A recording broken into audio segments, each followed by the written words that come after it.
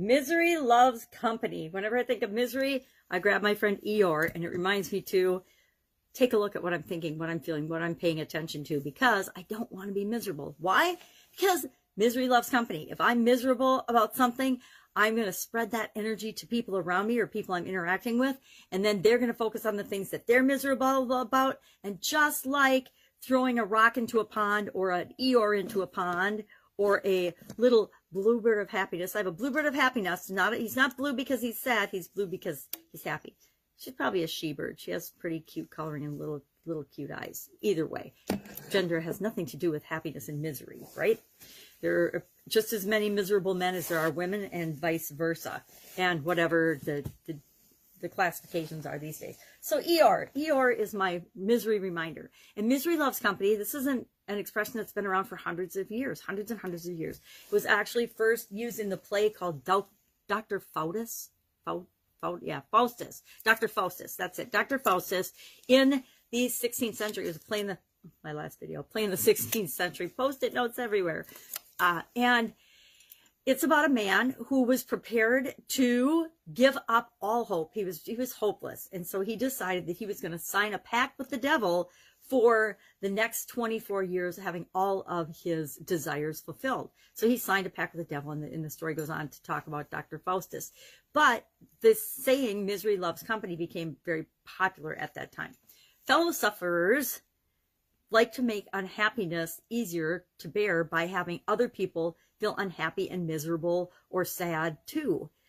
Look at how we congregate. People congregate around pain, around misery. There's, support groups for every problem or thing that's happened to people. There's victim support groups. There's Alcoholics Anonymous or other addiction support groups. They're all coming together around their pain. Now they're coming together around the pain, the common thing that brings them together.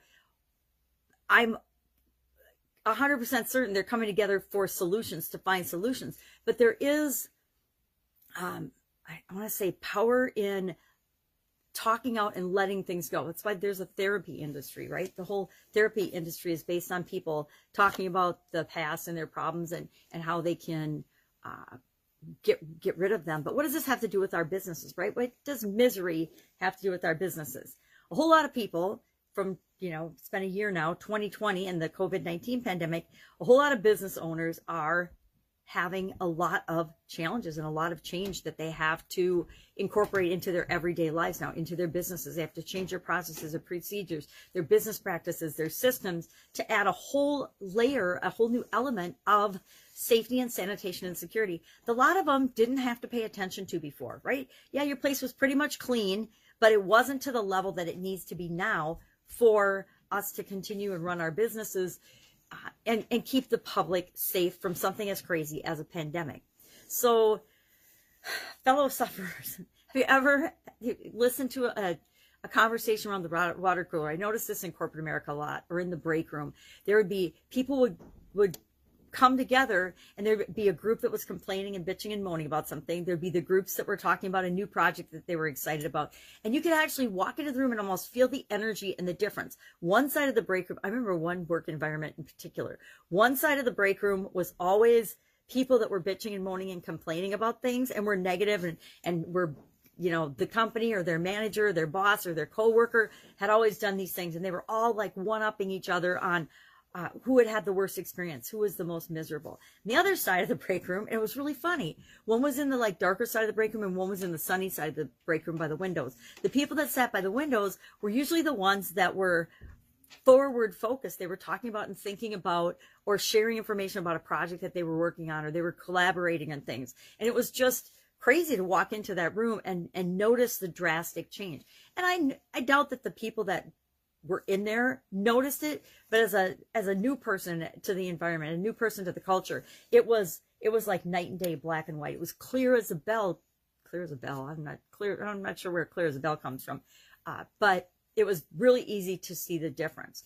So in our organizations, as we're building our business, as we're growing and supersizing our business and adding more people and adding more elements and adding more relationships and communications and entities into it, we have to be really cognizant and careful and aware of the impact that it's having on our overall culture. How do you know that? Well, you listen to people's conversations. You listen to and observe the people in your organization.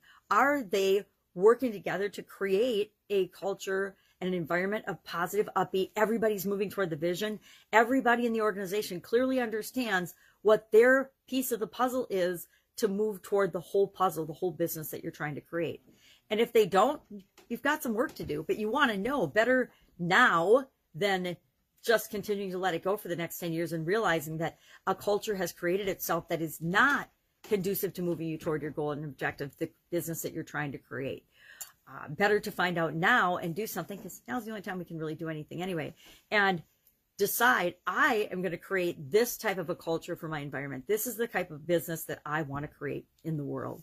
And make sure that you're driving that. How do you do that? By leading by example, by being the example of what you want to see with respect to culture, behaviors, communications, relationships within the organization. You, as the owner and the head of that department, division, or the business as a whole, that's your responsibility. It's your responsibility to determine and set the tone for your work, your area of responsibility, the people that you're responsible for. So if you're the creator, the founder, the owner, the bigwig, the CEO of the organization, it all falls upon you. If you have one division or one department that's got a sick culture in it, or a misery-focused culture, it's your responsibility to work with the leader of that department, that organization, to change that environment, change that culture. Guess what? Sometimes the leader of that part of the company is the problem. And if they don't see that everybody is falling in line and behaving just like they do, then that's a learning opportunity and a choice. It's always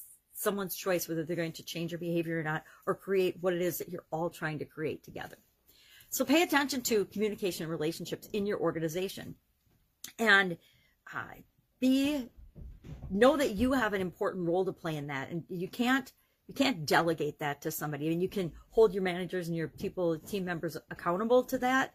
But if you're not communicating and leading by example and setting the tone for the organization, it's just like a brand. Our brand, we all have a brand whether we know it or not. Most of us by default, but the people that do it on purpose, it's amazing to watch and see how powerful that is. We need to do the same thing with our culture in our organizations. We need to audit and pay attention, and then put systems and processes and procedures in place, or habits and practices that create the culture long-term that we want, so that we can have the communication and the relationships and the teamwork and the leadership that we need to create the difference we want to make in the world. So I'd love to know your particular experience with Misery Loves Company. I think of some of the industries I've been in, and some of them are more misery focused than others. And in each industry, there's the most miserable segment of that industry, and then there's most positive and optimistic segment of that industry, and everything in between. And you get to decide what area you're going to work in by what type of customers and clients you attract, and what type of your products and services solve for people.